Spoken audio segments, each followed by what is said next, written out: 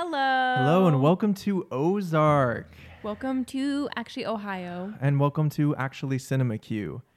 And We're pumped you're here, guys, and we are getting to our full episode of Ozark. Full episode of Ozark. We have my notes folder is overflowing with many things. I wrote a book. I lied to the people right there, but I felt like I could. I'm pumped. We are going to spoil seasons 1, 2, 3, and 4 in this episode. So if you have not seen Ozark on Netflix, stop. Go binge it. Go binge it. Go. And then go watch. Yeah. Okay. Ready?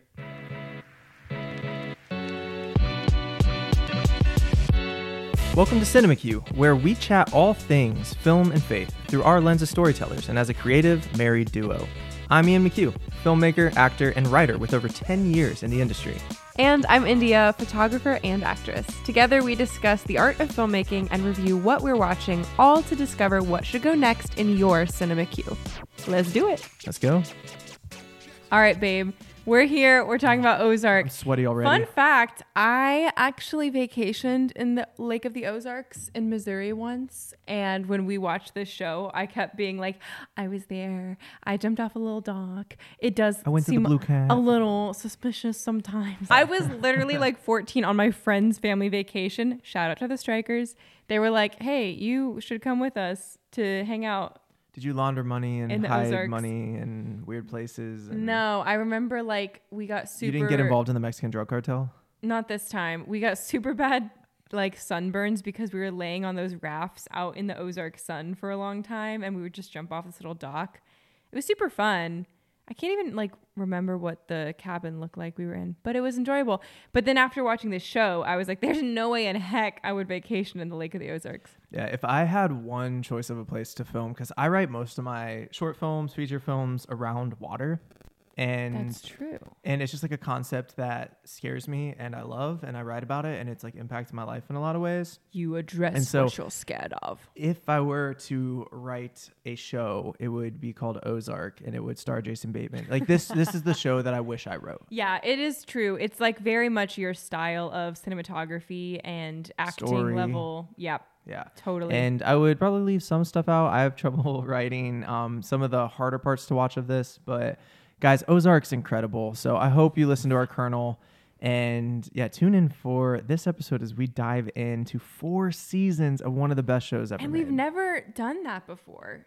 We've never, like we did Wednesday, but there was only one season. Mm-hmm. And the Colonels that I did on Ginny and Georgia and Bridgerton, like were less than 2 seasons worth of content. So this is our first one. So have a little grace. There's truly so much to cover that we decided we're not going to do the 4 points in the same structure. We have more than 4 points each, but we don't want to bore you either. Yeah, it's going to be more of just an organic conversation through the seasons and whatever topics come up, but we are not going to be able to cover everything that goes on with this. But welcome to Cinema Q as we try our best to dissect 4 seasons of Ozark. All right. Oh my gosh, let's just do it. To start this off, can I just give one of my points that will kind of lead into why we're having this discussion instead of points, if you will, is something that I appreciate about this story, and Stranger Things had a very similar concept, is that they had one story, one goal, right? Yes. And so I don't know if this was something that you were talking about, but what I absolutely love and why I think the show is effective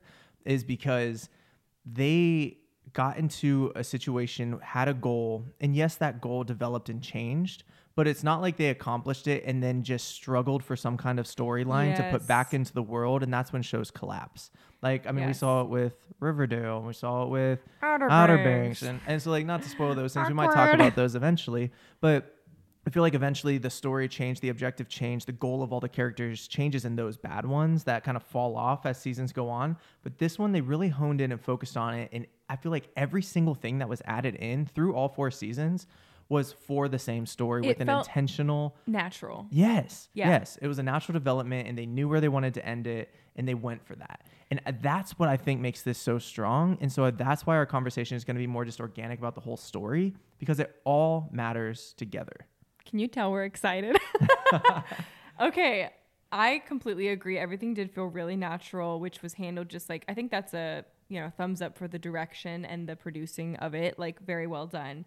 But I'm sure if you're watching this, you're either swearing that you're never going to watch Ozark, or that you have, and you've seen it all. If you watched it, you're probably swearing.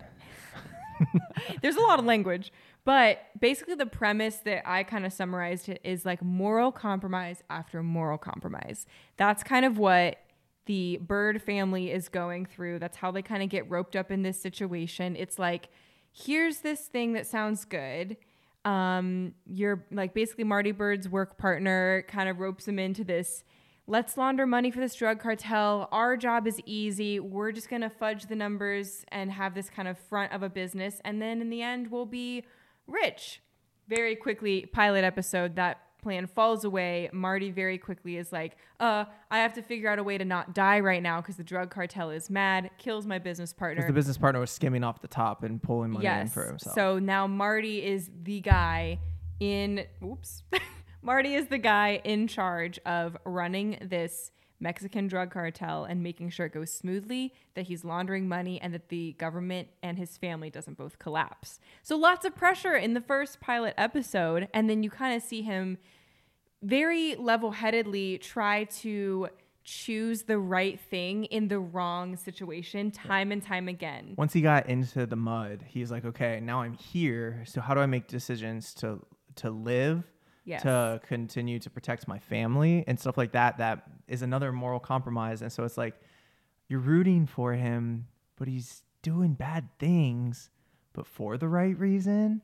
And it invites you into that same moral complex of just like how the complexities of just human existence and what we're willing to do to protect those that we love.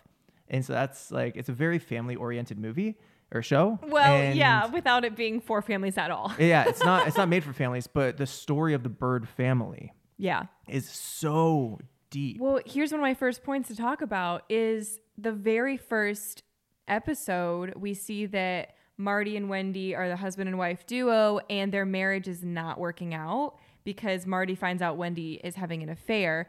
So Marty kind of also brought the family into a Mexican drug cartel. Totally. And so it's like, but we're thrown into this scenario, just like dropped in. And typically when family is the theme, it's like family overall, like I'm going to fight for our marriage. I'm going to fight for our kids. And in this one, he's like, I'm mad at you. My wife cheated on me, but I'm like, I don't hate you enough to let you die. Mm-hmm. And then she, in that same context, starts originally hating him and is resentful. She's like, how dare you get us in this situation? You're going to get us all killed. This is insane. And then through the 4 seasons starts to not only grow as his business partner, but then gets greedy and is like power hungry and is now like, actually, we can make this work for us. Actually, we're top dogs. And you see her character change and develop. Very interesting. Yeah, both of the parents have the priority of protecting their kids. So they have 2 kids, Jonah and Charlotte. And Charlotte's the older sister. And their goal is to like protect the kids and get out of the Mexican drug cartel. They don't want to be in the cartel anymore. They're trying to escape, but that's super hard to do. And so through the 4 seasons, you see both of the parents making decisions, sometimes against each other, but for the same purpose of protecting the kids, usually. And then Wendy goes on a power trip, and Marty Bird is a very smart man. Like, he plays just like a normal guy, but he's very intelligent on just like figuring out situations, understanding circumstances, and what to do to get out of it. And so the decisions, like sometimes they have to come together and sometimes they have to go apart, but never do they really wish death upon the other. Right. And they're forced together in partnership and friendship at certain times, even when they don't want to be. And then at even times when they're divided and they're like fighting against each other, they still have the same goal of protecting the kids in mind. And so the complexities of that dynamic of a family absolutely intensifies every scene, because sometimes the kids rebel and sometimes they want to be all about it. And Jonah wants to learn how to launder money. And so at a young age, he's learning to do it. He's probably like 12 in the first season. Yeah. And Charlotte's like 16 getting her driver's license, you know? And so it's wonderfully written and beautifully written about the honest complexities of a family dynamic, especially one that's put into a crazy situation such as this. Yes. Another thing about family that I wanted to mention is extreme poverty and desperation. This is one of those weird examples where I think we're seeing this kind of middle class fancy or high class. I mean, they're like, the Birds are not like completely middle class. He's a high-end accountant. Yeah, and Wendy's kind of plot line was that she was on the Obama campaign in a political role. Yeah, so she's kind of high up in the politics, especially campaign raising and all that stuff. Like so they go from this like kind of upper middle class bracket to acting out of desperation as if they were in extreme poverty, but then masking as if they're still right where they used to be. As if they're angel investors and how many business times owners. do we see this Keeping Up with the Joneses facade in real life? Mm-hmm. How many times do we see people who are really like absolutely not doing well, and instead of admitting like, hey, I need help, or I'm going to drop the facade and stop like pretending like life is great, they're just like trying and digging into debt and digging into these weird life scenarios just to make it appear like they're doing okay. And so I just think it's this very interesting thing when we see the Bird family, you know, having their kids tape money and put it in the back of a building and get involved in money laundering at such a young age, when they're like not desperate for finances themselves, they're desperate for their lives. And then on the opposite, you have the Langmores, Ruth's family, and they are just actually desperate. They're not trying to appease a drug cartel. They're trying to find their next meal. They're trying to stay alive. They're trying, like, and I just think it's a very interesting kind of dynamic to see in film. I don't know how many times I've seen that similar thing. Like a comedic version would be Schitt's Creek, where like the ultra rich is like brought down to a lowly typical farm town. But this is very different. And I think it's kind of a unique expression of like desperate choices and how people choose things. So that's the exact word right there, is desperate. That's exactly what I was about to say, is so the Bird family is so desperate that they feed on desperate people to reach their goals. So there's a struggling, you know, bar and grill type thing called the Blue Cat. And he's an angel investor in that company. There's a strip club that he invests in. Well, even that, he says, I'm an angel investor. That's how he's pitching it. Savior complex, right? Well, it's also just the like manipulation of marketing. Instead of being like, I'm actually extremely desperate and there's a Mexican drug cartel that's going to kill me if I don't launder money. He's like, I'm an angel investor. So yeah, he false found confidence. Ruth Langmore, who comes from a desperate family, and the Blue Cat, the strip club, the where people die and they get buried in the they buy like a cremation, like a funeral home. Yeah, like a funeral home. Yeah. Thank you. And so he feeds on people's desperation in their desperation, and is willing to like walk over people that he fakes to care about to like accomplish his goal of protecting his family and saving them their own. But along the way, he does grow to care about most of them. Absolutely. Because we're humans. Oh, there's so much here. And it's like you can't... Something else I'm going to mention in here is the use of life and death and how unique it is, because I was doing research and there's 14 major character deaths out of 4 seasons. And like that's not including all the side characters. I mean, there's probably like 20 or 30 total. But 14 major characters who have real dialogue and roles that you could recognize. And I was just noting how sometimes we talk about multiverses and like the way that we think cinema cheapens life, and it gets kind of annoying. Like, oh, the bad guy's brains blew out. He deserved it. It's like, actually, no, child of God. Like, people don't deserve death. We can't play God. We can't choose who gets to live and who doesn't. Like, Jesus died for all people. All people have that opportunity to get to know him. And who are we to say, like, whether you're unborn or on death row, that it's your time to go? Anyway. This show handles it so interestingly, because sometimes I was like, that's a meaningless death. Someone blew someone's brains out for no reason. And granted, I will like say it is hard to watch some of the times when there was like on-screen death. I was like, oh, avert the eyes. Like, that's not good. But other times, thinking specifically of Darlene Snell, the older kind of protagonist of the hillbilly town. Protagonist? Antagonist, sorry. I was like, I did not like her. She is what's that pink lady in Harry Potter 5? Dolores She's Umbridge. the Dolores Umbridge of the... Oh, just, totally. Don't you like hate it when you her. have 2 antagonists coming at the main people? That happens here so much. Yeah. But she kills her own husband and then turns around and says, I would like to adopt baby Zeke because I've always wanted a kid. They cut out of the mother's Yes. stomach. Yeah. Like, I don't know if I have a full opinion on the way they do life and death, but I was just struck by some people, they would fight and protect the lives of the Bird kids. And Marty would fight and protect for Ruth multiple times. And Ruth sacrifices her uncles, literally electrocutes her own uncles because she has compassion for Marty Bird, the stranger who's using her. So it's like life and death, life and death. And then when it comes to something like that, like this lady kills the baby's mom, cuts the baby out of her. I know it sounds like so disgusting. And then kills her own husband and then turns around and is like, I want to adopt that baby. Mm-hmm. It's just so intriguing. And I think we do that a lot in society where we decide, not to get like too political, but we do decide like things like abortion, things like death row, things like gun control, like, oh, I'd rather this freedom than protecting these lives, or I'd rather this, I don't know, like insane idea of freedom. It's not even real freedom. It's like, I'm scared of the alternative. It's a compromised freedom to protect yourself against what you're more scared of. When again, like all life is very valuable in the eyes of Jesus. That's what God says, Imago Dei, right? We're made in the image of God. We are his beautiful, intricate design that he loves and died for, every single one of us. Like if you're watching, like he did that for you, no matter what your story is, no matter if you believe in him or not, he still loves you. Yeah. So.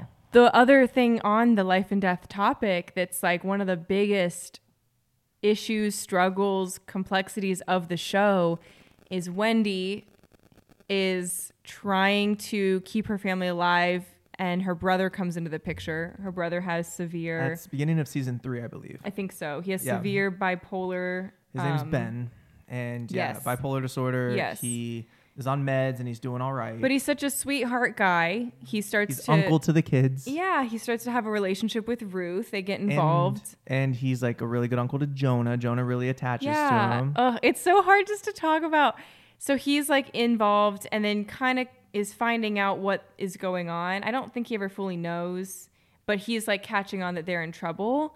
And he kind of goes after Helen, who's the drug cartel's like lawyer who comes to visit the Birds, and he's going after her and threatening her. You guys have watched this, Yeah. But I'm just like summarizing. Yeah.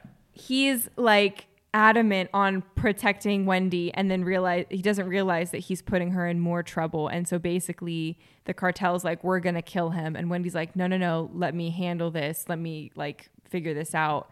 And she basically sets it up for him to get killed and drops him off somewhere and kind of tips off the cartel on where he is. And so the sacrifice of own family to save family. Yes. And the whole issue there with, the way that they played with mental disability and like the value of his life and saying, well, he's unhinged. So, but then they also show Wendy dealing with that trauma, knowing that, if he goes free, he's going to rat out my whole family and we're all going to die. Or if I tip off the cartel, he's going to die and I'm going to have to live with it, knowing that I basically put him in the hands of someone who was going to kill him. And again, moral dilemma, moral compromise, like issue after issue. You should never have to be in that situation, but it's a chain reaction at this point. Mm-hmm. Like it's the ripple effect, they're too deep. They can't back out. So she's making 4 people's lives versus 1 person's life. And it's how I feel. Make those decisions, guys. Like, you felt that when you were watching of just like, no, don't do it, but you have to, but I don't understand, but I don't want you to. But it's how I feel about war. It's like, we should never be in these situations where we're saying, oh, if you have an IQ that's high, you're going to be in the back of the line. But if you have a low IQ, you're going to the front. Like, we should never governments gamble. Do say that at times with life. Yeah, they just gamble life. Yeah. Anyway, that's my soapbox. So, I want to backtrack. It's along the same point, but I have a couple of things to speak to that about life and death. And this is one of the things that is beautiful about this story is no one is inherently good, but you're still rooting for people. And so both for bad guys and good guys, quote unquote, the protagonists, the antagonists, is you get to learn the good and the bad of all of them. A lot of times in like the Marvel movies, you'll see the villain and they're like, this one thing hurt me in my past. But in this story, like from Helen, the lawyer, to Ben, to Marty, to Wendy, to the cartel leader, to, whoever you meet in this show, you guys have seen this, that they let you know the humanity of them. The good things that they do are like their moral compromises and what they did to, what kind of brought them to their place. You almost have sympathy for anyone that you come in contact with. Right. but it also lets you know the honesty of the sins and the bad that they commit. And that was one of the first I had experienced in a show.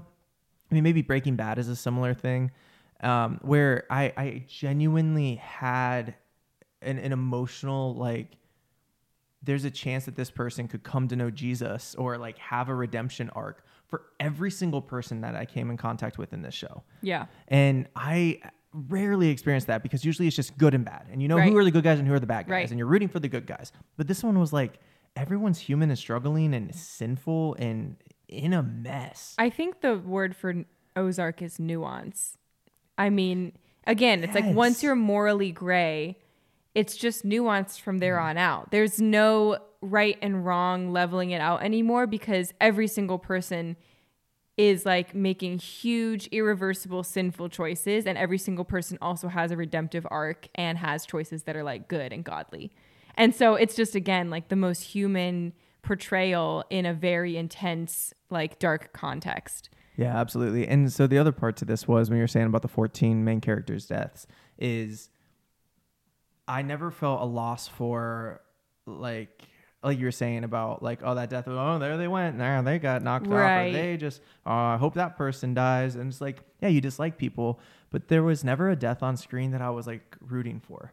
And every single one mattered. And so even though there were 14, it wasn't like Game of Thrones where it's just like, oh, I lost that person.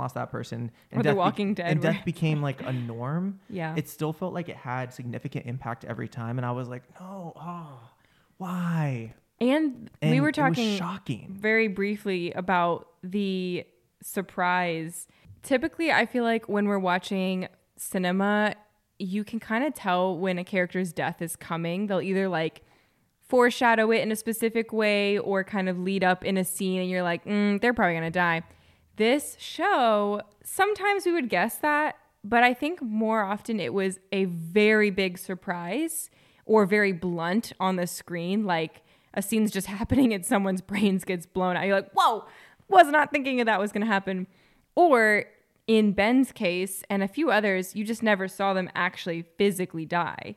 And it was like, did they pass away? So you're questioning of like, are they going to come back? Yeah. And I think they just handled that. That's just as like a mature decision of the filmmakers and the director of being able to say, at what point do we give too much? And at what point do we just let them guess? And leave some nuance, right? Right. And leave the sadness too. It was like, we never saw the pastor, like Pastor Mason's wife get sliced up. That would also be way too gruesome. But it just let us guess for a long time. Baby's on the table all of a sudden after the threat of what was going to happen. Is she coming? Like, what's happening? And then it's like, did she just give birth and they spared her? Or did they actually follow through with their threat? The Snells. So that kind of nuance just allows you to just lean in and be like, man, I don't know what to expect and I don't know how to feel. And I like cinema that does that for you. So much. I have many other things. Keep going. Do you have anything? Go, baby. Okay. I'm just chatting. I mean, I have my points, but I'm not just going off of them because, I mean, yeah, because you guys have already watched this, but I just love to kind of talk about the overall, man, how it just makes your heart feel while you're watching this and how to break it down afterwards and discuss it. So, yeah. So obviously, again, like we are trying to specifically talk about the gospel through our lens in cinema. This is one of those shows that I could see a ton of Christians being like, why are you watching Ozark? Why would you ever watch it? And again, it has some nudity. That's not a huge theme, I would say. It has like the strip club and a couple like videos. That's true. I guess that is true. There's very rarely any sex scenes or anything like that. There's a ton of language. So I will say that, that was pretty hard to hear at some points. But I wanted to talk about language because, again, I was hoping we get here. Yeah, regardless of what you think as a Christian, like I will gladly say our opinion on language is like it's not very wise, I think, to throw around a ton of... It's not always necessary. Yeah, right? it's not part of our vernacular to like throw a ton of language. I said my first swear word when I was 24. And I don't swear a lot, but like it was 24 when I said my first one to my brother and a friend. I called him up just because I never said it. And for an acting role, I had it coming up soon. And I had to say something. So yeah, I think it's interesting because when I was in high school, like swearing was like sin. Like that was synonymous with like you're going to heck. Sin. Like that is not good. You don't swear. That's a sin. And then in college, I was like, oh, wait a second, we created the English language. We decided in this culture what words were good and bad. And like language throughout time changes. Like Paul in the Bible says the word dogs and they're like, oh, like that's the worst thing you could call someone, you know? So anyway. I mean, when he says your good deeds are like filthy rags or whatever, like the actual Hebrew like equivalent there, I believe, is equivalent to our S word. It's like even Paul is like, hey, in serious matters, there's like a moment and a time and a place possibly for some things.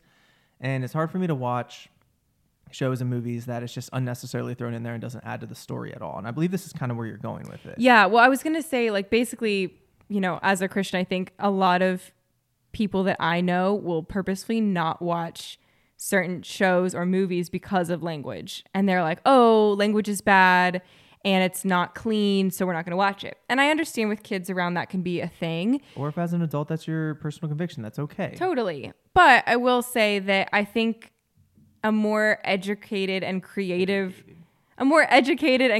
response is not how many swear words does something have, but rather what are they here for?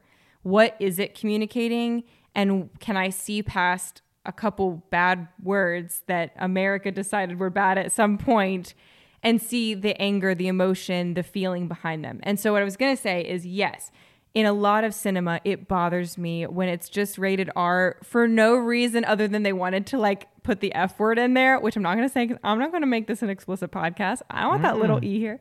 Like, for example, Only Murders in the Building, I think is such a fun, charming, like murder mystery whodunit kind of. It's just like, why? Yes, I'm like, it doesn't add to the story. Why do I need to see Steve Martin just like screaming obscenities?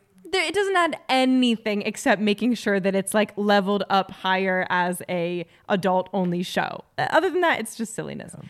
But anyway, this show, there's a lot of that language, especially in Ruth's character. And I think it just adds to her desperation and her uneducated life. She's like very low poverty. She's very, just kind of eager for people to take her seriously. And she's full of anger and rage, and rightfully so. A lot has been taken from her. People step on her all the time. And I think she has the most dramatic kind of character arc in the whole story. But her language, as annoying as it was sometimes to hear, I'm like, man, this is just like, oof, a lot of language to like listen and to consume. I also felt like I get her though because of it. I see her desperation. I hear her words being more unhinged because that's how she feels. That's how the world's treated her.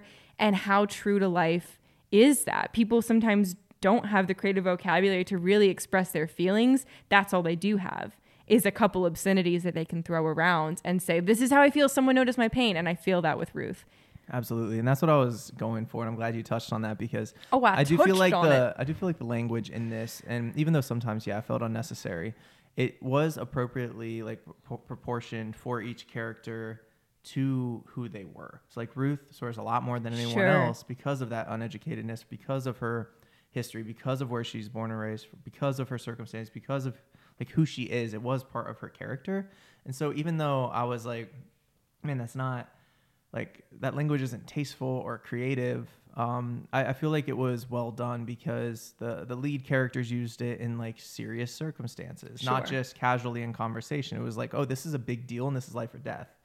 And then Ruth's character, that was her constant. That was kind of a part of who she was, and you felt that, and you felt like it added into the characters and made them a little more who they were. And even though I don't love all of the language and I wish it wasn't all in there, I felt like this show handled it a lot better than just randomly throwing it in. There was actually intentional with most words that were written in for each character. Totally. And another point to that, though, that I was about to say is if you are having trouble watching this because you're a Christian, you're like, oh, I just can't get past every time I hear that. It just like my brain fogs up and I can't concentrate on the story and I can't appreciate the cinematography. I can't appreciate the acting.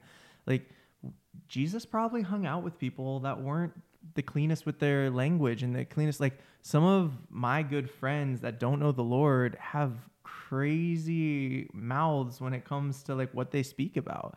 And I need to be able to, as a believer, sit with Jesus, get to a place where I can sit with those people and not judge them and be able to get past their language to be able to show them the love of Jesus. Totally. And so like this could be a good practice for you in a safe environment of just cinema where no one's going to react to you. of you being able to try to look past something that is a stumbling block for you and move forward into a space of sympathy and understanding someone's story and where they come from, because Jesus loves that person just as much as they love you and love me and love India and maybe love Appa. I think maybe a little less. He's not made in the image of God. He's still a creation and part of the created order. I do encourage you to go and if that is a stumbling block for you, maybe use this as a stepping bridge, stone to get to that space where you can start to move past that barrier and understand people for who they are and love them where they're at. Well, I was going to say something else on language. It's a little different, but the names of the characters I think are interesting. And you might have more to say about this because you've studied a lot more of like writing scripts and naming I've people. developed a lot of characters. Yeah, and there's like a science to it. And at least I'm always noticing there's a couple typical names, some classic names, and then a few that just stand out as like memorable. I think that's kind of the role. And to me, the last name Bird, you're not going to forget that. Mm-hmm. It's kind of interesting. It's simple. It's symbolic of always being flighty and kind of always looking after your young, thinking about birds in a nest. Okay. Come on, everybody. Okay. And then Ruth's cousin 3 is like the third child, and they ran out of names, so they named him 3. Because they were uneducated. It was like Ruth, Wyatt, someone else on 3. Well, that's 2. We had a third. Wait, 3. But I just think it's so interesting how each character's name, like, not every single one of them like means something dramatic to the plot, but they're all memorable. I think it's easy for me to like watch a show and forget all the names of everyone, but I remember almost everyone's name. It kind of stands out, like Darlene Snell. It sounds like someone who would sell heroin. And it is. She's slimy like a snail. And Darlene. Just the name matches. Yeah. And so even just someone as like third season Ben comes in. Mm-hmm. Just a classic name. It's like classic. He looks like a Ben, and it's Ben. It's just Ben. Like all of them made sense. Yeah, just the naming of the characters actually went a long way. Yeah, so it's interesting. Just talking about language, Wendy, names. Bird. Wait, do your little Ruth Langmore. Yes, you guys. I don't know if anyone else like slowly got more and more in character when you watched it, but okay. You haven't done this in months. No, but it was like Ruth's character was like, oh, I don't even know. She was like Marty Bird. She's like, Marty and your stupid wife Wendy, I'm gonna kill you. She would just be like, Marty Bird. Anyway, I just think it's so fun and funny, but it's not funny. It's not a funny show at all. It's very serious. Except when that one lady gets hit by a dumpster truck. That was pretty funny. That was pretty comedic. Yeah, absolutely. All right. Speaking of Ruth, my other thing to mention today, wow, y'all, Ruth's character goes on the most dramatic transformation. It's the most lame story arc I've ever seen. Kidding. I think it's one of the most brilliant journeys I've seen a character go on. She definitely starts as a lowly, desperate, do whatever for a quick buck kind of gal, and then quickly becomes this like witty, ruthless, like don't ruthless, hardy har har. I didn't even know you did that. Just like boss woman of do not mess with her because she will not be messed with, and to the point of sacrificing her uncles, her dad. Her boyfriend gets killed. Wow. Like, she loses so much. But I was just struck by, Wyatt. She has just the biggest growth point, I think, of anyone in the whole show. And in that same vein, the most empathy I think I've had for, like, a fictional character in a long time of just watching her continually get life punching her in the face. And she will, like, get back up and do what she has to do. Again, not moral decision making. Like, she's killed people. She will sacrifice people, throw people under the bus to get herself higher. But thinking of if I was in that position of extreme poverty and like people are stepping on me over and over, it's like, what do you do just to be like, I've had that. Like, it's my time to do what I need to do to like stay alive and actually like thrive. So it's just very interesting. She gets betrayed. She loses literally everyone. And obviously, to not spoil the ending because you've already seen it. She dies in the end of season 4. And I thought it was going to be Jonah or Charlotte, but it was I did too. her, But which was the right writing. Here's why I was like okay, yeah, I'm not grateful that she died. It was heartbreaking. Here's why I think they chose that. I think an overarching narrative and theme of the whole show is that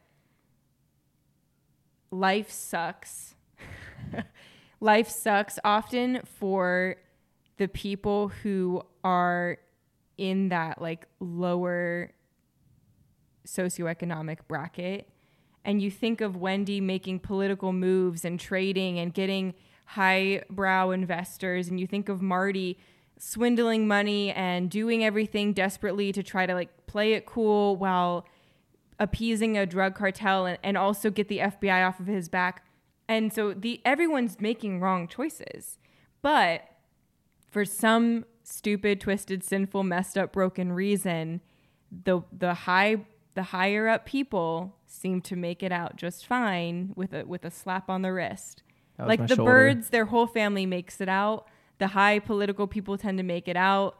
You know, they don't get in trouble. They don't lose their loved ones. They don't. The people underneath them are the ones that are sacrificed along the way. It's just such a heartbreaking parallel to real life where you see political powers, you see leaders of the world getting like a quick little like, no, don't do that. And then people get shot, people die, and we're like playing with their lives as if it was like something to discuss as a concept and not real humans. So I think that's why they wrote it, and that's why it was the right decision to like have her die, because we would have these conversations of like, this is what it is. While the Birds are literally at their foundation celebration. Yeah.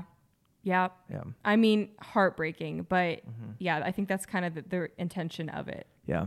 So what I was going to say about Ruth as well is, and this goes into all the characters that are in the show, is she quote unquote switches sides often. She's for the Bird, she's against the Bird. Well, she starts off against him, trying to kill him, literally almost kills him in a bathroom on an island, and then is for him and works for him, and then becomes a manager, and then runs the casino, and then is, once the Birds wrong her, she goes over to the other side, and then she's with them again, and then she gets Rachel and she's against them at the casino, and all of that seems like wishy-washy of like, she's just flip-flopping, but like the writers of Ozark made it so believable of all the decision making and the justification behind each character and why they made the decisions they did, no matter if they were for or against. Like even when Jonah goes against his parents and works with Ruth and, launders money for her. And then, Wendy's dad comes back into the picture and the kids want to move in with her. And at one point, Charlotte wants to, what's the fancy word for like, I don't want my parents to be my parents, even though I'm a minor. Oh, yeah. Just she wants to be her own adult. And so like, there's so much of that back and forth of like, who do I trust? Who do I want to go with? What decision makes me want to trust which person? And it's so believable in this story that even though like people seem wishy-washy and flipping back and forth in their faithfulness and trust to people, all of it is so justified in this. Like, I'm like, I understand why they did that. Yeah. I understand why Ruth is mad at Marty, but I also understand why Ruth went back to trust Marty. And like, I just love the writing of this because it genuinely made me, it was believable. I guess that's the best way to put it, is like in this show, I think you guys can agree that people made the decisions they did. Like so often when I'm watching things, I'm like, why did you make that choice? That was just dumb. But these ones are like, that was a dumb choice, but I see why you made it. Yeah. And like our writers gave us enough like insight into why decisions were made. And I just love that because it made me just understand each character a little more, care for them a little more. And so then when the deaths happened or the betrayal happened or whatever it was, it made it all the more just like, I cared about these people. Yeah.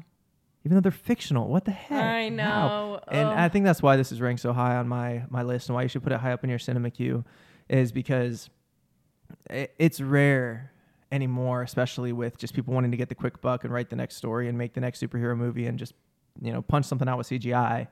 I'm like, where's the story? And this Yeah. one has it. Yes. This one has the humanity written into it. Right. And even though, like, I think you can, whether you're, you know, a drug member of a cartel, or you're a business person or a lawyer or a politician or a redneck or a farmer, or, you know, you have a heart problem and your buddy owning this house and just living in someone's, like, you can relate to somebody, or if not all people in this, because the human aspect is just brought into the writing. And I love that so much. And brought into the cinematography, which we talked about for a quick moment in our Kernel. Go but watch that. Just how every shot is thought out. Everything is intentional, foreground, middle ground, background. And they didn't do the story longer than they had to. No.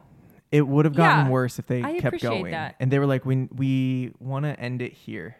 Right. And it landed to me. Yeah. I think it was Because very I was heartbroken. succinct in the way that they told it. And each episode is longer. So it kind of gives you a moment to breathe through the drama. Mm-hmm. They didn't shorten it or shove it all in there, and it all was very purposeful. And there wasn't one episode that I was like, oh, that was the throwaway episode, or oh, that was the guest star episode. It was all very natural. Yes. Yeah. And the actors were phenomenal, and I didn't know a lot of them. I didn't know Helen. I didn't know Buddy. I didn't know these people. Like, and I appreciate that they gave, like, just the human side of it to these people. Yeah. Helen, by the way, her as an actress is like Dark and Mysterious Jane Lynch, which is Dark and Mysterious Ellen. Yes. Isn't that funny? Helen is darker, Jane is darker Ellen. No, that's exactly what I was thinking. Like, I mean, I know who some of them are, but like, it was just, so right. good. Yeah, So it's just interesting. That was funny. Yeah, I see that. And then Laura Linney, I always get her and Laura Dern confused. They look the same. I always get Julie Garner and Julia Garner mixed up just because their names are the same. Oh, yeah. Anyway. That's what I think about every time, but now Julia Garner's just, please be on our podcast. Basically, if Jason Bateman wants to direct anything else, I'll audition. I mean, I would gladly be a part of anything he was making, because he's just very good. Yeah, and that was a pleasant surprise, because like you said, it used to be, you know, into comedy, and to lean into this role. Yeah, and even though a lot of rom-coms, like I was shocked that he was like out here making this. I'm like, yeah, and his character, people could maybe argue it was not deep, but he played it so well, because he had to be the steadfast, like, I'm making a decision and moving forward with it, or else like I die. And every character was well developed, and every person committed to that character so well that I just believed it. Right. And I was like, okay, that's just who he is. Like, that's who Marty Bird is. And so even though he's not incredibly dynamic, the acting was phenomenal. He was consistent as Marty Bird throughout all of it. It's not like they just introduced new character traits to people. He's like, well, yeah, I guess if we just have to just smudge the numbers, and we'll just, just shoot that on the form. Just kill him and move on. That'll be that. The end. Yeah. I mean, and that was true. But then Wendy's like, she went on this power trip, like, and went crazy at some points, and she grew, and like every character was just true to who they were. I feel like the actors knew who they were supposed to be and grew with the show, and just kept it honest. And we started this episode talking about how the pilot starts with their marriage is like crumbling. Mm-hmm. But isn't it interesting how we're dropped in on this thing? And again, like, think of the things that I'm just going to like say Christians will look at and be like, here's your sin checklist. Are you married? Are you swearing? Are you, you know, we make these dumb boxes of things that we think have value, and like, oh, if you're a good person or a bad person. And like I was saying earlier, we sometimes keep up with the Joneses and like mask certain things. Like, well, anyone could be laundering money behind the scenes, but at least they look great at that political event. Yeah. But anyway, they start off with their marriage basically crumbling, and by the end, they're like committed to being married, whether or not from love, desperation, or because they don't want it to look bad if they split. Mm-hmm. But I think they actually do grow fonder of each other throughout the whole process. But again, like that idea of projecting something that's just not true. Like at the end, you see this family of 4, strong and mighty, standing up at some political function, suits looking like the perfect American family. Meanwhile, there's 14 people that are murdered in relation to them, and they don't give a flying fart. I mean, they do, but they were just like, to the public, at least they look good. Yeah. You know? Just the corruption that we cover up in the name of like looks. Whole sermon right But there. also, that's what I'm gonna say about, like, I mean, it's cliche anymore to talk about how social media is a facade, Yeah. and the people that you know that are, oh, they have their life together, or they have the better house, or they have, like, y'all, so many of those extras towards the end of that series that were at the fundraising events, that were at the political events, that were at all of these things, they probably looked on the Bird family and was like, wow, they have it. The American Dream, the white picket fence, the golden retriever, all of that stuff. And in reality, they got skeletons 4 in the seasons closet. of their backstory, you know they don't. And so, like, walk into grace, into relationships with people. Do not be jealous and envious of other people's stories and lives, because you don't know what's behind it. You never And know. also, you're not a lost cause if your story looks similar to theirs. Like, Jesus loves you there. So, Yeah. like, that's cool. I can give a personal example. Okay. Preach. Literally, we were shooting a wedding the other day, and it was so beautiful, and we were like, you know, looking good. We had a COVID wedding.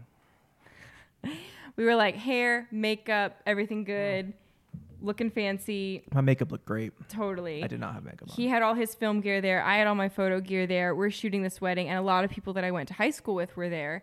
And someone came up to me and was like really, really sweet and genuine. And he was like, oh my gosh, I feel like I'm in the presence of a movie star because you just had your film. yeah, and we're like, you know, with these fancy cameras, like doing our job. And I was like, oh my gosh, literally no, because also within the last week, we had a car accident. Our house got broken into, and we 3 had missing to pay. juveniles were arrested with guns in our backyard. Yeah, we had to pay thousands of dollars in taxes because we run our own businesses. Our furnace went out. We had to pay other thousands of dollars. We had to, like this year, we had to put a cat down. One of our good cats, our little buddy. Yeah, things. so I just thought it was so interesting that we had literally. Because you haven't seen a lot of these people. You went to school with a lot of them. Totally. You haven't seen them in a while. But I think then it's you show just up like here. we have hell of a week. Like truly, now we got like the explicit. We got the little E on it now. I don't think hell is kidding, going I'm to kidding, make keep it going. explicit. Hell is a proper noun. It's a place, y'all. Stay away. We had the worst week, and I try to be honest about that on social media and like just let people know, because I think that that's part of like helping tear apart these facades is just presenting a little honesty. But at the same time, I'm not going to like beg for attention and be like, oh my gosh, woe is me. Like, I mean, I cried in that video that you posted, yeah, but whatever. but anyway, I just thought it was so comical that here this person is like admiring our life, praising us for what we're doing, and assuming that I'm like some sort of, you know, local celebrity for having 8 lines in a Indiana film. But again, it's that facade, and it's also how we portray things. You can look for the good and lift up our opportunities and be like, I actually got to be in a feature film. I was a principal in a feature film. That's pretty cool. Or I could downplay stuff and be like, yeah, I don't really have much going on. It's just like I auditioned for all these other things, and nothing like, really I'm not happens to this, me. I didn't get that. It was a small and part. It was like a small part. Yeah, and it's a balance, right? Again, is. of being thankful and proud of what you've accomplished and what God has called you to, while also not leaving people out of your story. Yeah. And I just think like this show kind of talks about that in a very subtle way. It's definitely not a main theme, but since you brought up social media, just how often do you personally, you know, kind of cover up everything that's going on in your life in the name of like, well, I want people to think that I'm cool and famous and successful. When in reality, if you really need a friend, just be like, I could use some help. I'm hurting. Yeah. I don't want to lie online just to make myself look cooler. We were even talking about this earlier about like Be bigger than that. Yeah, so many people are like, oh, I have more authenticity. Like I have more weight with my words because of my follow number, like my number of followers. And it's like, actually, like it doesn't matter where you're at on people's social scale. Like you matter and your story matters. And so like bring that to the light, find people that will listen, and then do life with people that care about you, because like it's I think that's something I would summarize about Ozark that is not really talked about there in the show at all. But just how do we apply this whole show to our lives? Number 1, don't do drugs and don't do drug cartels. And don't launder money. Stay away from all that.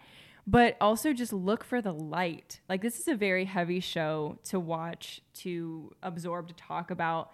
But I think the practical lesson we could take from it is just like look for the light in life, look for the best in other people, have empathy when people are different than you or going through something that seems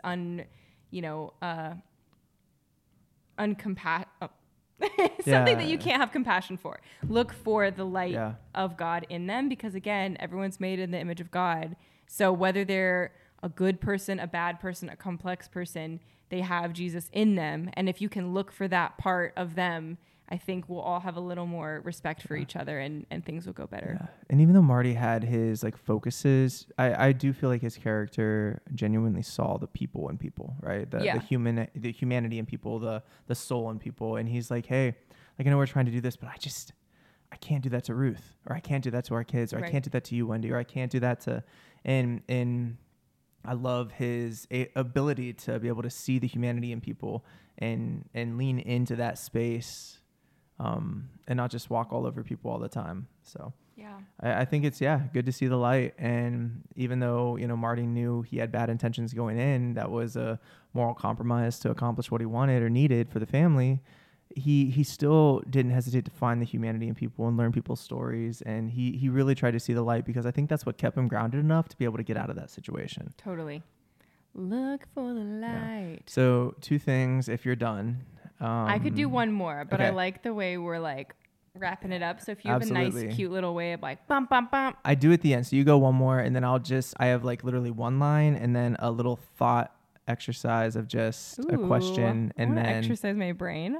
It's not that crazy. So go ahead. I was going to say since we're talking a lot about the gospel in cinema, this show does portray Christians and faith a couple different ways. Oof. And I wanted to bring that up. I'm glad you brought that up. Yeah. Season 1, they have a pastor as a part of one of the characters, and he's preaching in this kind of like, on the water church. So it's the Ozarks, and he's like trying to build his own physical church building. But while that's happening, he has people pull up their boats, and they do kind of like church on the lake. And the Snells, you guys know it with the drugs. Yes. And I thought that was interesting. And so he seems like a pretty pure intentioned pastor. Because he almost died and like sacrificed his life, had this awakening, and is like, oh, I want my life to have purpose. Yes. And so he's out here like trying to preach the good news, unaware that his congregation is smuggling drugs in the Bibles that he passes out and the hymnals every week. And I was just making Mason Young is the pastor. Yes. Yeah. And we saw him as an extra in... Oh, what was that? And it took us for a while to play. He was like a pilot or something? No, he was at a college party, in a show we watched, like... we'll have to come back to you on Blonde that. or something. It was something... Or Mean Girls, maybe? We'll have to find it. Anyway, he like had a small cameo in something way earlier, and I was like, oh my gosh, that's probably before he got any roles. Yeah. Everyone starts somewhere. But anyway... He's preaching, his congregation's smuggling drugs. He doesn't know about it. And I just thought that was an interesting anecdote about the sins of the congregants who still like show up at church, and how, again, when we talk about those people. When we talk about church in modern day times, everyone's like, oh, I could never go to the church. They're terrible. I'm like, actually, I'm not surprised. We're all sinful people. And Jesus is a good God. And the people who go to church are just the ones that have admitted that they're a sinful person. That's the main difference. I'm not trying to, say that smuggling drugs in the hymnals is even remotely appropriate. But I am saying that, like, it was an interesting anecdote about the church, I think, kind of hidden in that scene, as well as the cartel is in Mexico, and they have this scene in a Catholic cathedral where he mentions faith. Yeah. This man is like praying to Mother Mary before he eats his food, and he's responsible for killing so many people. But again, that masking that, well, let me project like I'm a man of faith to my family here in Mexico, not caring, knowing, or giving a gosh darn fliddly fly over how many people I've killed. That was the first time you've ever said that in your life, but yes. Isn't that so like heartbreaking how many it's people. The honesty of the church about how we're broken and we're struggling, but we're growing, and but the how many people he is morally rationalizing. Yeah, he's rationalizing that this death is for some greater good, and then he's thought of taking God into his own hands. Yes, right? And then you start to think of like extremists of certain religions who take something that was supposed to be good and then think, well, like, my goal is somehow godly, and so now it doesn't matter who I kill because I'm doing this in the name of God. And that, my friends, is when we take religion way into the wrong places that it should never be. That's all. Wonderful. There's so much to say here. You know why we gave depth such a big score? Gosh. Okay. So my 2. One, I just want to give a shout out to Evan George. Evan George, who plays Tuck. Yeah. I love that they brought him back in like the 4th season to give Rachel a motivation to turn against Marty and join Ruth and going against him and getting the I love the inclusion of just that character, and I think he was a phenomenal actor, and it was so good. Yes. I just like want to put him in some of my films because I genuinely thought he was wonderful. I forgot about Tuck. So Tuck was like, just pulled on my heartstrings early. But my little mind exercise for you is just a quick little note of something that was unique and something that I would love to do with films, and something that is the titles sequences of every episode and how they incorporated in the Ozark and spelled out with images that were going to be parts of scenes throughout that episode. It was 4 It was symbols. the O, and then it was a Z-A-R-K of the symbols, And each episode they had the 4 symbols that's what it says that were different. Yeah. We say Sezin, so I meant saying, but yeah, and I just love that little just like when it happens, there's the rat, oh, there's the ladder, oh, there's the right. And even though it didn't maybe play the biggest thing in each like episode, I was just so like well done and just adding that extra little thing that just made me like appreciate this show because the attention to detail was and there. I think as a like marketing person, that sounds really bougie. But you are like you have a marketing and business and design and film and photography and acting degree. Sure. But when you think of buy-in from a user side, that just in you said instant. Biden. When you think of Joe Biden, do you think of the show? Okay. Wait, so buy-in. Buy-in. So like the user is watching the first minute of the TV show and they're seeing that title sequence, and without even seeing any more, it's a free way to create value and intrigue. So they're like, there's going to be a rat, there's going to be a paintbrush, and there's going to be an anchor. Like, and so you're just trying to think, how will it all play in? And before the episode even starts, I'm like, okay, they're going to kill someone and tie him up on an anchor and drown him in the Lake of the Ozarks. And then the ladder, they're going to climb up. And then all of it's wrong. Yeah, and it's wrong, but like it invites me into the story to try to anticipate what's going to happen. And then when it does, I feel included of like, I knew something was coming with the rat. Or I knew something was coming with the paintbrush. I think of like I Spy books too from being a kid. That's kind of how it feels. Is like, where's it gonna show up? And it wasn't cheesy. I think there could have been a lot of times where that would have been seen as like cheeky or something, but they did a great job. Yeah, I just feel like everything was intentional and well done. So good job, Ozark. We crushed this podcast. I'm not gonna lie. There was a ton to get through, and I think we did a great job. Yeah, because I mean, you guys saw it, and so I just wanted to put our 2 cents in there about like why it hits so deeply. So if you hated it, tell us why you were wrong in the comments. That's true. I don't know anyone. If you didn't like it, tell us. I don't know anyone who watched Ozark and was like, that was the worst. Well, that's what I'm saying. If they said, but I want to hear. Did you actually enjoy it? Are we overhyping this show? No, we are not. We are right. We are professionals. And we are the only opinion that matters. So thanks. And genuinely, if you didn't like it, you're just wrong. So yeah, thanks for listening in. Yes. And hopefully you got some further, like if you just watched it maybe as a background show or watched it as like that was okay and then moved on. Who could watch it as a background show? Go show? back and watch it with intentional lens, an intentional lens of depth and humanity and God's design of people and understanding how complex humans are. And I think you'll have a deeper appreciation. It makes me want to go watch it again. And I watched it through 2.5 times at least by myself, because I watched it before and then I watched it with you and then I watched it again. At least the first season. The first season I think I've seen 4 times. Oh my gosh. Yeah. I love it because again, I feel like it reflects my writing style and the way that I want to be with my writing and character development and world building. And so I love to watch it to be like, I see that and that is good. And so I can maybe go more into that later if I do another, topical of just character development on this or something. But speaking of topical, we wanted to say we love doing those topical podcast episodes.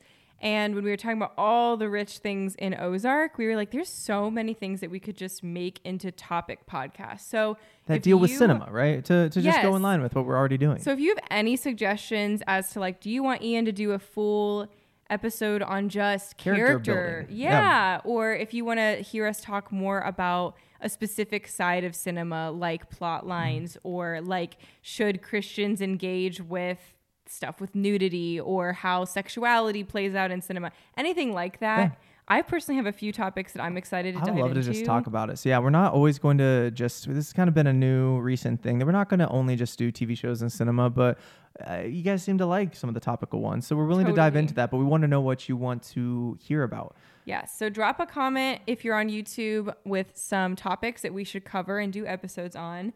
Or if you are listening on Spotify, go ahead and give us a rating, and then drop a comment on your rating on a couple of things you'd want to hear more from us. Absolutely. And then we'll dive into those, and we're going to kind of have, different length things. This is one of the longer ones just because this 4 seasons worth of commentary.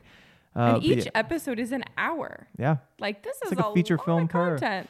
So let us know if you want to hear anything else. But next on the books, I believe we do have the Book of Eli. Yes. And this is coming with a wonderful special guest, a dear, dear friend of Chad Austin Kerr from Cleveland. Filmmaker, writer, husband, dude, actor. I hope you heard all of that because we were speaking over each other. But he's actually a dear friend, a filmmaking friend as well, that auditioned for a show that I'm working on. And back in the day when I was doing auditions for the live action one of it. And since then we just kind of hit it off and have he's helped me with so many things. He's also Ian's twin. So you will hear about that in our next episode of the Book of Eli. Again, we will release a kernel first, given a non-spoiler, pre-episode of little trailer preview. That's the word I'm looking for. Of the Book of Eli. We're going to give you a prefix. But please stay tuned. The Book of Eli is a fun conversation. We are so honored to have Chad Austin Kerr on that one. Yes. But in the meantime, please watch it if you haven't already, and you'll be ahead of the game for that. Oh gosh, yeah, before even the kernel comes out. So next is that coming up. But any last thoughts on Ozark before we sign off? It's so good. It's so good. It's so good. It's so good. Well done to everyone involved in Ozark. You made something that is truly rare in today's day and age. Inspiration for how TV shows can be. You made me cry. I don't feel like they compromised on story and I don't feel like they did it for a quick buck. I feel like they really cared about this one. I agree. And so well done. Well done. Let us help you with the next one. Thanks, y'all. We love you. We love you. Welcome to Cinema Q, and cue up Ozark.